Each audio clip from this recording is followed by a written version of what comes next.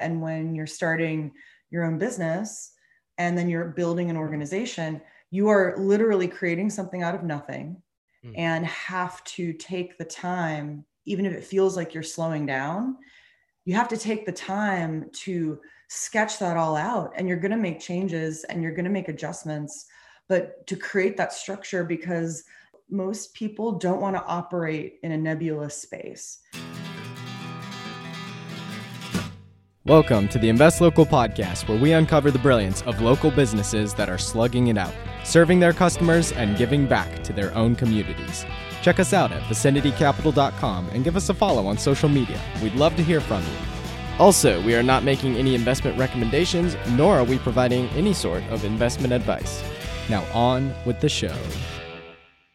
Welcome, folks, to the Invest Local podcast. I'm your host, Malcolm McDonald, and with me today are Nicole and Brian, the founders of Fire Forge Crafted Beer. They're in Greenville, South Carolina. Super excited to have y'all on the show today and to hear a little bit about the making of Fire Forge and y'all's somewhat unconventional backgrounds in terms of brewing. So thank y'all for being on the show today. Oh, thanks, Malcolm. We appreciate it. Yeah. Good to be here. It was a nice change of pace from the usual. That's right. Yeah. Well, I know I was thinking, coming from y'all, because y'all both have kind of corporate, more business backgrounds. And so it's always funny to interview a small business owner who hasn't always been in kind of, in the trenches, so to speak, but has done kind of the corporate thing. It's like pulling you back out into this kind of business air quotes world. But and I want to dig into that a little bit. But first of all, I was curious, where did the name Fire Forge come from in the first place? Yeah, we'll give you the shorter version of the story. We had a mission and credo for kind of what we envisioned doing before we even had a company name, and that was to create with passion and serve with enthusiasm. And that kind of kept us grounded during the planning and the fundraising and all the things that you guys do when helping clients. As we were trying to get started. And we did finally have to commit to a name. And luckily, while during a drive going to the mountains to visit friends, we get really inspired when we're up in those areas. Brian actually thought of it, and Fire and Forge, or Fire Forge, and fire came from that passion and that burning desire to bring something forth. And we also used fire when we're brewing. And then with Forge, that was that hands-on making, creating. And so Fire Forge just kind of flowed together. And we felt that had to be it, because then it ended up tying back to what we were wanting to do all along. I love that. And I felt that coming into Fire Forge. It's just a very warm place. It's very hands-on. Like you sense that as soon as you walk in the rolling doors. Well, and there also may have been a study, I can't reference it, I'm no expert, but I read a business book once where it said, hey, if you have alliteration in your business name, you're automatically successful. So we thought, well, let's at least get that taken care of. I love it. That's very smart. And it definitely rolls off the tongue. So very cool. So tell me, I mentioned y'all's kind of corporate backgrounds, tell me a little bit about, what y'all used to do and why you decided to leave the corporate world.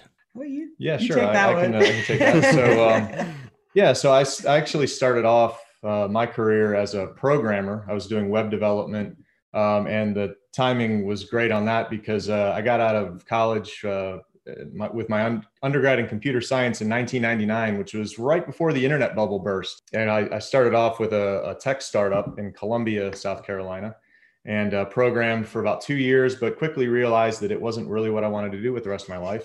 And fortunately for me, I got laid off about 2 months before the whole company went under. But that provided an opportunity for me to reevaluate my career trajectory. So in true form of not really knowing what I wanted to do, I went back to grad school. And I went ahead and I got into the MBA program at the University of South Carolina.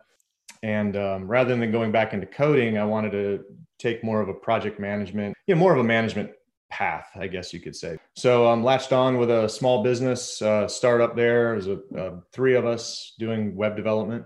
So then I was like, man, well, maybe it's time for me to just go get a real job. And so I went to work for a large corporation called CSC as a business analyst.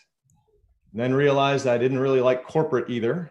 Took another job with a small business, a small marketing agency in Charleston, and realized I didn't really like that either. So I started to notice a pattern. And it was right around that 2008 range when I decided that, I probably just don't really like working for other people and just really wanted to work for myself. So around that May of 2008, I ended up quitting that job and making the commitment to kind of go out on my own. And I actually have May 16th as I've marked that on my calendar as my Independence Day, because that's when I just sort of let myself out into the world and without really having much of an idea of what I wanted to do. And then, well, also around that time though, you were starting to homebrew. Oh yeah, that's a good point. So while there's all this exploration, he's just brewing small batches of beer. Just brewing beer.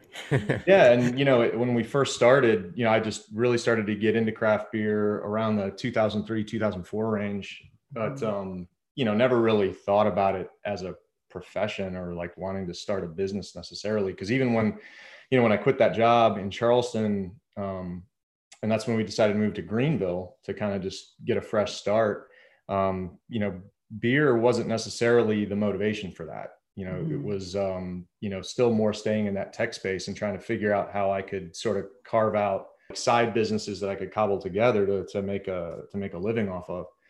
But, in the meantime, sort of in a parallel life, there's all this beer stuff going on. I started writing a beer blog in 2007, started homebrewing around that same time. And, so I started getting more into the craft beer culture and the world of beer. And, after homebrewing for 3 or 4 years, started to, brew beer that I thought was about as good as I could buy in the store. Not every time. I've definitely had some fails. But and even today, still have some beer that doesn't quite turn out. In that exploration time, I had an opportunity actually to take a brewing job at Thomas Creek in Greenville. And right at that same time, I was also exploring possibly going back to work and again, a real job. So I had an interview with the Fluor Corporation. They had an office, a big office here in Greenville. And it was sort of that fork in the road moment where it's like, all right, I've got this beer job that's going to pay $26,000 a year, or I could make 2 to 3 times that going back to Cubeland. Yeah. And it doesn't make necessarily for the most glamorous decision. It's not what would happen in the movie, but I took the money, and it really worked out well in that respect. I was able to continue honing my brewing and really started to bounce around a lot of different ideas. The brewery wasn't even the first beer idea we had. We originally wanted to start a bottle shop and like a growler type, like tap room where you could fill growlers, because that was really starting to become trendy. And nothing like that had opened in Greenville yet. Yeah. But then when we found out that one was opening, we're like, oh, wait, no. Never mind. Yeah, little did we know that we were like, oh man, I don't think Greenville could support 2 beer stores. Right. It sounds ridiculous. So shows you how much we know about it. Yeah. Hey, that's a good thing to be wrong about. Yeah. The amount of beer lovers in your town. Yeah, we severely underestimated you, Greenville. And so we're like, all right, let's just go for it. Let's just try to start our own brewery. Fast forwarding, in that story, it took us 5 years, I would say, from the initial concept to when we actually opened the doors in the summer of 2018. So wow, it took quite a long time. What took so long from idea, like, hey, this is really what we want to do? And you'd already been brewing for 5 or 6 years at that point. So, you kind of knew that you could do it. What took so long from that idea to actually kind of opening the doors? Well, 2 things I think of immediately is money and location. And one thing it was our first time raising capital. to start our own venture, and also, trying to pick and vet where we'd want to build Fireforge was a big decision, just evaluating traffic patterns and what's up and coming, and where, what is the natural flow of where people want to go, or what's perceived as a convenient place to go, but also what can we afford. We're not going to be on Main Street. We thought we'd be off in a warehouse like 5 miles away from downtown, but we got really lucky. Yeah. But, and that takes a lot of time. We had starts and stops evaluating property, where you kind of have to go down a path for a while to then ultimately disqualify it for whatever reason. So that takes a lot of time. I kept a spreadsheet where I tracked all the different locations we evaluated, not necessarily visited in person, but just that we thought could work. I mean, it was over 60 properties in Greenville and in the surrounding area before we had a couple that we thought were pretty would work. But again, as we started digging into some of them, the project costs just would have gotten way outside of our budget. And even when we decided on the place we're at now, it still got outside of our budget. But fortunately, we didn't know that at the time. So we decided to move forward anyway, but it all worked out. Well, what do they say? Everything takes twice as long, costs twice as much, and one of my favorite artifacts from our startup process is, and we have it still hanging up in our office at the brewery. We designed a poster that was like going to be that we would take to events and stuff like that. That was going to, like a coming soon type thing. Yeah. So this has like a picture of me and Nicole in front of the building. And it says opening summer 2017. And well, we didn't actually open until the summer of 2018. So, to your point, I think partly you have to have a naive and slightly insane optimism in order to pull something like this off. And you just have to keep pushing as hard as you can to open. And sometimes being a little delusional kind of keeps you going. And not knowing exactly what, all the hurdles and everything that are going to come into play. Because if you'd have known that at the time, you probably wouldn't have done it. So you just got to keep going. I like the way you describe it. That was like a nicer way. I was thinking kind of ignorant belief that you're just going to do it, and you just keep you just keep doing the behaviors to get you one step closer. Yeah. Well, there is such a truth to that, though. I love the mantra, do one more, go one more. And sometimes it's literally just one step in front of the next, well, we've got, like I said, I've got 3 little girls. And so I listen to a lot of Frozen, and one of the songs actually that I love is, I can't remember the title, but it says, just do the next right thing. So I think sometimes in business, you do the thing in front of you, and you don't worry about, you've got to have some long-term vision, but some days it is just doing the next right thing. So, no, that's awesome.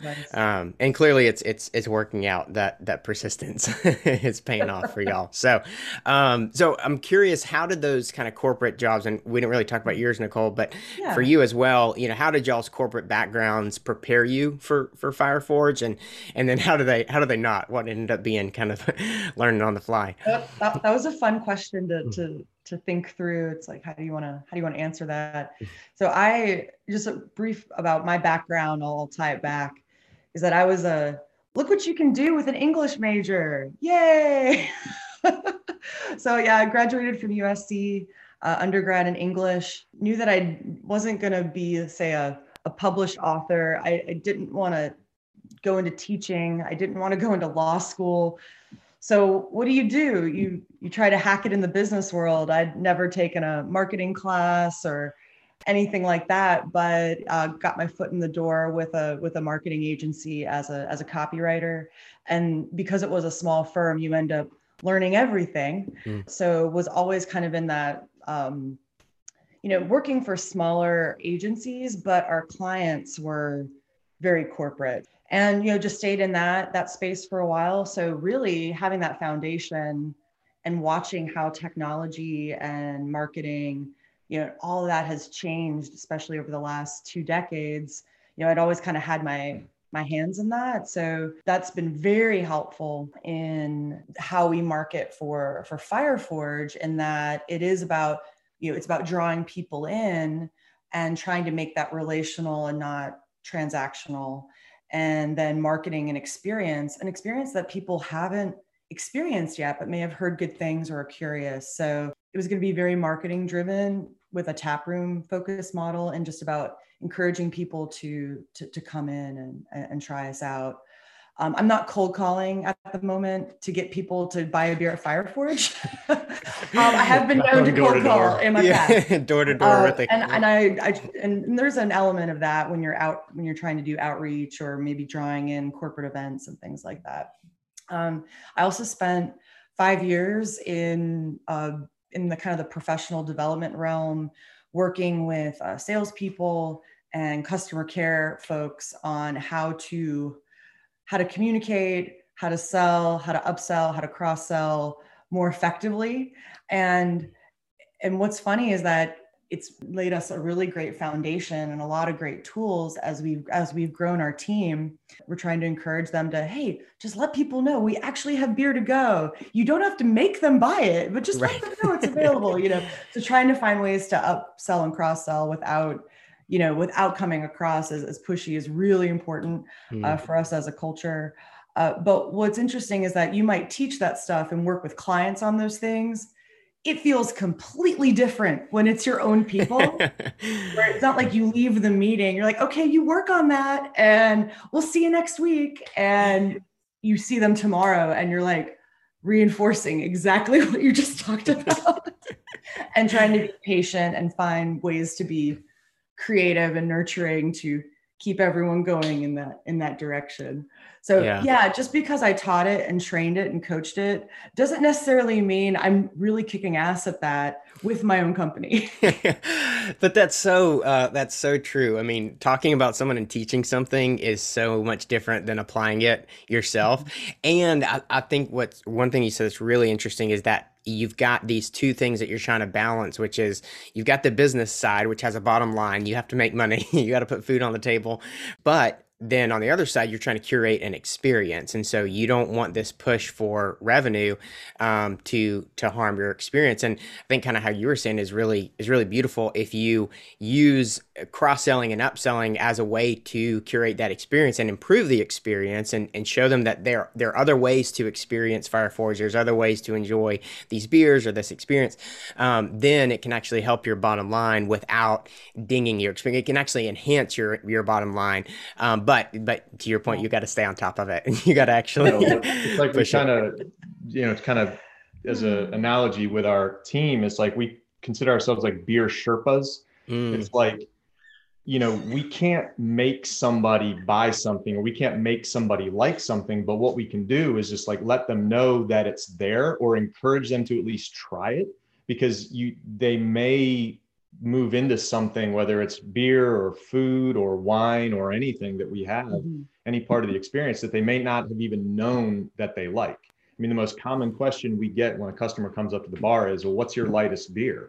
And it's like, yeah, we've got a couple that, will probably fit what you're looking for, but hey, why don't you maybe try this Belgian double, which tastes nothing like the light beer you've ever had before, and it might cause your head to explode and open up in a good way. Yeah, who knows? But it could open up a whole new part of life and this sense of adventure that somebody might have. And I mean, that's kind of what happened to us, a long time ago. It's like we started trying beer, but what it kind of did is cultivate that sense of adventure. So it spilled over into like, well, I'm going to try this new dish or this restaurant, maybe an Indian place or an Ethiopian place, experience something different that could really open up, a whole new way of looking at things. No, I think that's so good. Yeah. I had one owner of a brewery that I talked to. He said, having good beer is table stakes. Really, a good brewery is about the experience and about you guiding them through the experience of drinking beer and exploration and adventure and all those things. Those are so much bigger than just the beer. Because if you're just coming in for a beer, like you said, if all you do is give that person the lightest beer you have, then they'll just drink the lightest beer you have and they'll never experience anything new. new. So, and maybe that's their beer, maybe that's not always a bad thing, but they don't know unless you Sherpa them along. I love that analogy. And Brian does a little money back guarantee that if we're, say we put a flight together for a customer or we're giving them a pint of something, if they don't like it, we'll just take it back and we'll drink it. Yeah. No, that's awesome. And that shows confidence in your own beer too, as well.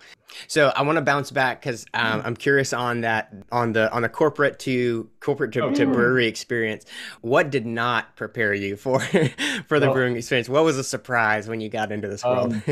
Well, I would say, I don't think anything can really prepare you for what we're doing. I mean, there are certain things you probably could do, depending on your realm. Like for me, I was in more of a project management standpoint. So, between learning how to manage projects and stay organized and create milestones and keep things on track and try to stay within budget, all those skills are transferable because I basically have created the largest project I've ever had to manage. It's like I get out of the corporate world because I don't like managing projects. And then what do? I just go back to managing a giant project. But life is funny sometimes. Isn't life funny? But there's so much that goes into this that you just have no idea until you get into it. You start a brewery because you like brewing beer. And what do I no longer do? I no longer brew the beer. We have an awesome brewer. His name's Ken. He started with us part-time and just started building his responsibilities. And now he can run the whole system by himself. So I'm just, creating the recipes or we collaborate on the recipes actually and put together all the production schedules and ordering the materials. So it's going back to more of that management. I think the thing that was so different is actually managing a staff and managing people. Like in my previous career, I never actually had any direct reports. So now it's, we're now up to, I think, 24 employees, even though everyone comes from different backgrounds and we have several full-time people, some part-time people. Some people work here just because it's a fun job for them. Others, it's just part of how they're piecing together their life. But, I almost feels like we're at the intersection of 24 different lives, and managing that, or just being with people where they are at the different points in their life and their career is really interesting. And so it's constantly changing and there's always an evolution there that and managing and creating or communicating those changes. And it's one thing when you're responsible for your own schedule and your own projects, and I'm always thinking about, well, what is the impact of this decision on different. He's been drinking already. Sorry, water, I swear. But what are the impacts of those decisions when it affects? Does it have to adjust a process or strategy or people and it's different, each time. When you think corporate, I think a lot of times structure. And as someone who's had to learn how to create structure over time, when you step into a certain role, so you're part of a larger, company, that structure has already been created or some framework is there. And when you're starting your own business and then you're building an organization, you are literally creating something out of nothing and have to take the time, even if it feels like you're slowing down, you have to take the time to sketch that all out, and you're going to make changes and you're going to make adjustments, but to create that structure, because most people don't want to operate in a nebulous space. And so I think we feel a strong responsibility to get input and collaborate to then continue to develop what our structure is, knowing that can change at any moment. Changes frequently. It can sometimes be very tiring to always be kind of holding that together. And you, like I said, you feel like you're slowing down, but really by taking the time to do that, you actually speed up if you look at the big picture. Well, and it somebody has that responsibility. So if it's not you as the owners of the business, it naturally gets handed onto the shoulders of the employee. So I think that's incredibly powerful that y'all take that and shoulder that responsibility, because the reason you're probably moving faster is your employees aren't hindered and they're able to take the business forward at full speed. And so I think that's super key. And you nailed it. Nobody likes to operate in a world of uncertainty as an employee. You know, as a business owner, that's kind of where you live. Like you operate in uncertainty. Yes. We said yes when we checked that box. But yeah, okay. We can't really be upset about that. Exactly.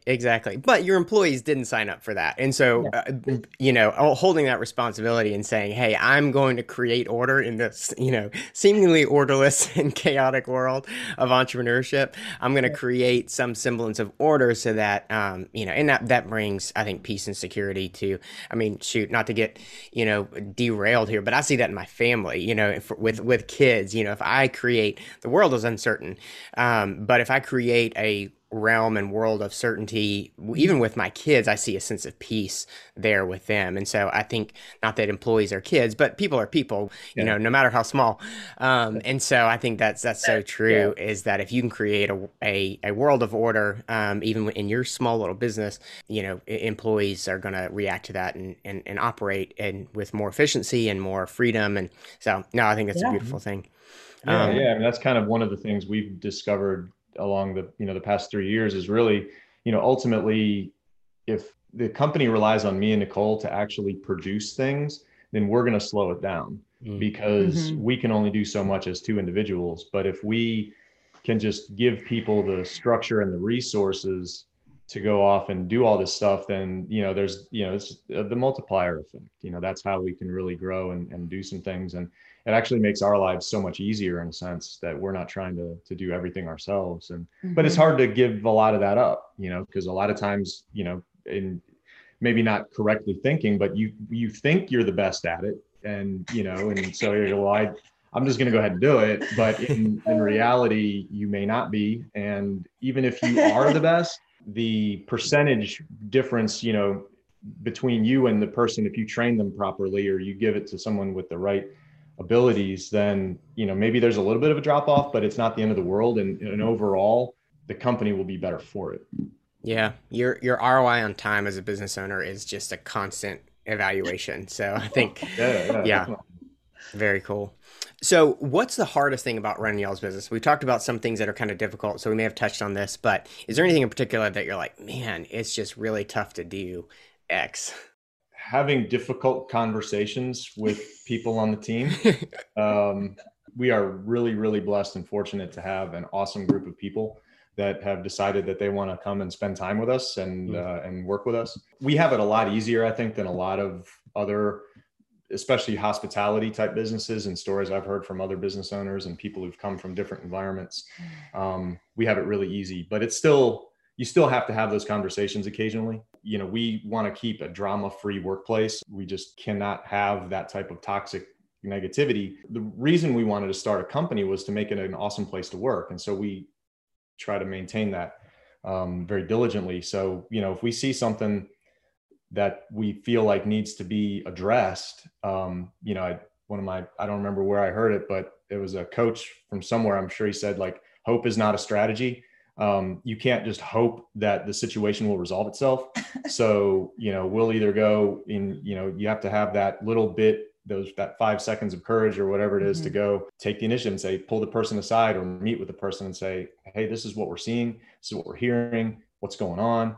And just really try to stay ahead of that stuff before it festers. And that to me is, one of the hardest aspects of running a company like this, especially, again, we have 20 something people and, so there's a lot of interpersonal relationships that, we have to monitor and make sure that, it's a healthy work environment. Yeah, I agree with Brian. This kind of flows in from that. Is the first thing I thought of when you asked that question was boundaries. That boundary, whether it's emotional, physical, mental, and then also encouraging and coaching others on the team to create those for themselves as well. We work really hard. We probably work too much. We probably work inefficiently. And when we start to see those we have also very hard workers on our team. And so if we aren't modeling healthy behaviors around boundaries and balancing, life commitments, then how can we expect our team to do the same? Even if we say, hey, you need to take a day off. Mm-hmm. If they don't see us taking a day off, there's something going on where they're going to be like, I don't know if I can. Mm-hmm. So that's become very important for me personally. We got to take care of us if we're going to help take care of Fireforge. Yeah. No, I think that's really wise. And just leading by example there says way more. More is caught than taught, I always say. So we'll shift to the positive again. What's y'all's favorite part about running Fireforge? The beer. but beyond that, beer is a vehicle to create joyful experiences, to bring people together and to build community. And that feels so good. Mm. That is my favorite part. Yeah. I mean, I think for me, it's similar. It's, if it's a Friday night and, the place is packed and everyone seems to be having a good time. There's, band playing over in the corner. People are actually paying us for beer. I mean, I spent 10 years giving beer away for free. So it still amazes me that people pay us money to drink the beer. And, so they're there, they're having a good time. They're there with their friends, their family, and, everyone's just relaxed and having a good time, enjoying, beautiful weather. And a lot of times we'll just sit and kind of hang out and hope that nobody recognizes us. And, we'll just sit and, and just kind of enjoy it, ourselves. And, it's just neat to see that, one of our goals or the reasons for even doing this was we wanted to create our perfect hangout. What would we want it to be like if we could just design the perfect place to go sit and have a beer? And so, just to be able to sit and enjoy that, is pretty rewarding. Yeah. Man, that is cool. Not often do you get to create your own favorite hangout spot. So we've done a lot of research and development over the years. It's our favorite thing to do is if we travel. Hopefully we're going to be traveling again soon. It's been a little while, but is to just find unique places and fun restaurants and who's brewing locally and go check it out. And you enjoy your beer and then you're like, I like this. I don't like this. Oh, we should steal this. We should do this. And so we get very inspired in those places. Well, no. So, I mean, we're looking at it a lot from the investor standpoint, looking at small businesses, looking at startups or restaurants or breweries or whatever it is. And so hearing a business that thinks like that, or what can I go out and grab? How can I constantly evolve? But also, how do I do the research on the front end? I mean, the fact that y'all looked at 60 different properties before you settled on this one, that gives an investor, a lot of confidence that, hey, these people have thought through this, and this is a really thoughtful, execution of whether it's a business model or a vision or whatever it is, that there's a lot of thought and heart put into it. I think that's so key for long-term success for any business. And so from an investor standpoint, I think that's, people want to see that thoughtfulness on the front end, but then also that continuation and the learning and the development on the back end. Well, what's kind of interesting, you mentioning that too. It's like, because I say we officially, I started the business plan in 2014, but really to Nicole's point, kind of bringing it kind of full circle. I mean, we really started planning for this in 2003. The first time I had a Sierra Nevada was the seed that was planted that eventually became what we have now. So really, it probably took 15 years of just gathering information from all the places that we went, all the people that we talked to, and and you sort of build on that, and all the while you don't really know what you're pulling together and how it's going to come to fruition later. But I think it was, I don't know who said, Malcolm Gladwell said, it takes 10 years to become an overnight success. Right. And so, I think that, so many times when people want to start a business, it's almost like they're trying too hard. It's like, they're like, I want to do this because of, it sounds like it's a good business model, Whereas I think sometimes you just kind of have to go with where your life has taken you and pull together all those experiences, because it takes a really long time to build that foundation, to have all those ideas. And then you start putting them on paper, and then you start talking to people and getting a little bit more serious about it. But, yeah, it can take a very long time. Yeah, no, that's so true. Well, I want to shift gears a little bit and go to something that you mentioned, Nicole, when we talked before, is that y'all source a lot of your product, your ingredients, even your waste. You have a local focus with it. Could you share a few ways that y'all do that and why that's important to y'all? Sure. Yeah. Overall, it's, one, we want to make we want Earth to be here for a long time. And we're just grateful to be on it. And we want to be good stewards of all those resources. And by keeping as much of what we source or who we work with local and regional, we source a lot of our grain regionally from the Southeast with a couple different regional-based malt houses. And so that in turn is helping, local, small, privately owned farms, across, the Southeast. But then even, closer to home with, with our kitchen, we have a lot of great local food partnerships where we're working with local bakers and food hubs and farmers, with livestock and vegetables and things like that. So if we know exactly, they're literally like, we know that money is going towards families that live in our community. And they're running their own businesses too and trying to support them. And then also, product is amazing. Beer's great, the food's great, and so the quality speaks for itself. And then we also do work with a commercial like composting company. We recycle our grains to a local farmer. So even our output and waste, we're not zero footprint or anything like that. Brewing is resource heavy, and maybe one day we can have some kind of fancy LEED certified brewery, which we don't, but we're doing the best we can with the resources we have. No, I think that's super cool. And I was actually we go to the farmer's market on Saturdays and get fresh produce. And I was just talking to my wife about that, how, I love that it's providing income and jobs and resources for local families within our community. But the product's just awesome. Like, I just buy the strawberries and the peaches there because they just taste better. Yeah. So even if it wasn't doing that, so I love being able to do both. And so I think that's a great way of looking at it, because buying local isn't all that great when the product sucks or when the service sucks. But yeah, exactly. Our top priority is to make sure that we're producing the best product we can. So, that's when we're evaluating where we're going to get stuff, whether it's for the beer or for the food. It's like the first thing is that it has to lead to a really great product on the end. And fortunately, like you guys are saying, I think it actually does. When you're buying fresh ingredients that haven't traveled thousands and thousands of miles, it makes a difference. It's tough to transport stuff long distances, especially when you're talking about food products. So I think it's great that the two goals can actually, work together in that regard. Absolutely. Yeah. So what's y'all's advice? Y'all are many years into this, both through planning and through actual execution of the business.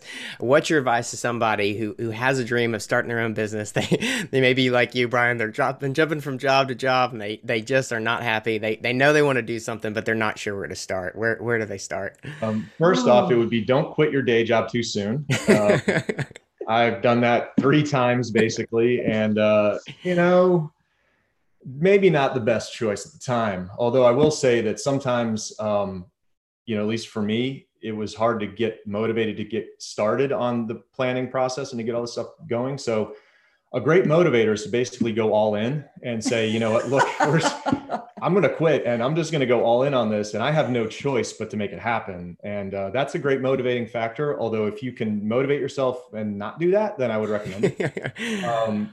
But, to me, it goes back to something that, I think you were mentioning, Malcolm, earlier in the conversation, was that daily activity. One of the things that was really intimidating for me and was a real barrier to me getting started was, you have this vision of what you want to create, but when you start looking at the big picture, it's so overwhelming and you don't feel like you have all the answers, and, you probably don't even really know what the questions are, to even answer yet.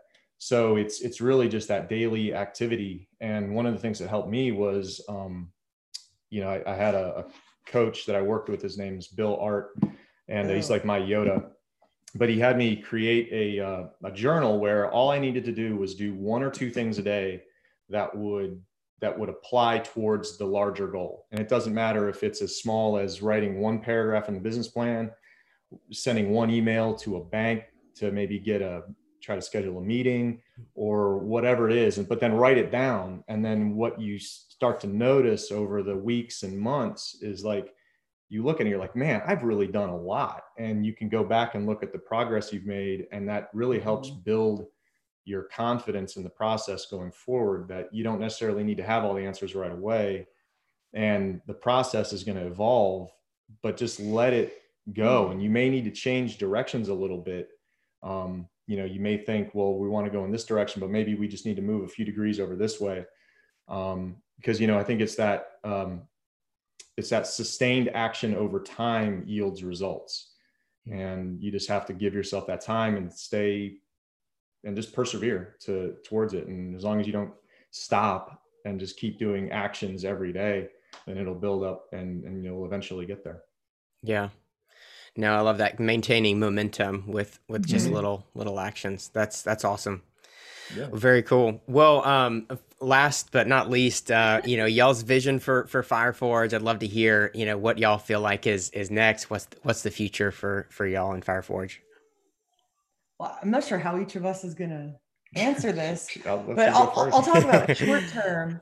We are continuing to rebound from and grow. Despite all the craziness from last year, like I said, we're growing, but I think we're just trying to restabilize and get as financially fit as possible to then be poised and prepared to pick the next path. There are a couple different ways the company could grow, whether it's multiple smaller locations or perhaps a larger location somewhere else with a larger production facility. So there are a couple different ways we could go. And I don't think we might just have to flip a coin at some point, but it's really for right now is to just get really tight with the financials, and hopefully that'll give us a solid foundation to make a really fun decision, because we just want to create places we want to hang out right and give people new experiences. Yeah. What about you? Well, it's pretty similar actually. Okay. To Nicole's point, I think in the short term, it's just get on the good foot, in the words of James Brown, and just try to restabilize the company. I think we're definitely on that track, and just have a really great 2021, and then that'll sort of pave the way going forward. And I think the one thing that we love our location in downtown Greenville.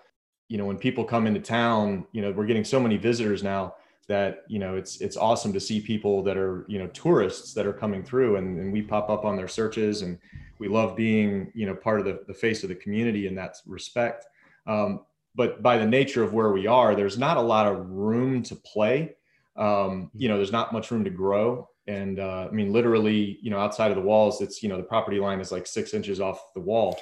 So, I think we'd really like to create a larger playground, and have more space to do some cool things, and to do things that we can't do downtown.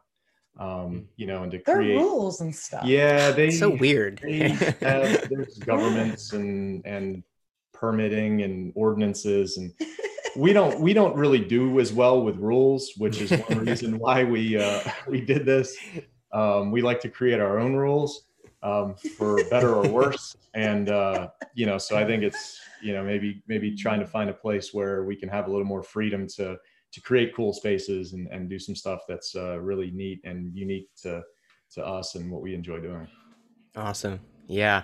Well, whether it's just creating more awesome beer or creating an adult playground somewhere around the city, I'm excited to see what y'all do, and love what y'all done so far. I love your philosophy on your business, and I appreciate y'all sharing with us today. Yeah, definitely. It was our pleasure. It was a lot of fun. Thanks, Malcolm. And there you have it. Thanks for listening to today's episode of the Invest Local podcast. If you enjoyed today's episode, please consider leaving a review, and feel free to follow us on any of our social media platforms. And don't forget to tune in next week for more local stories.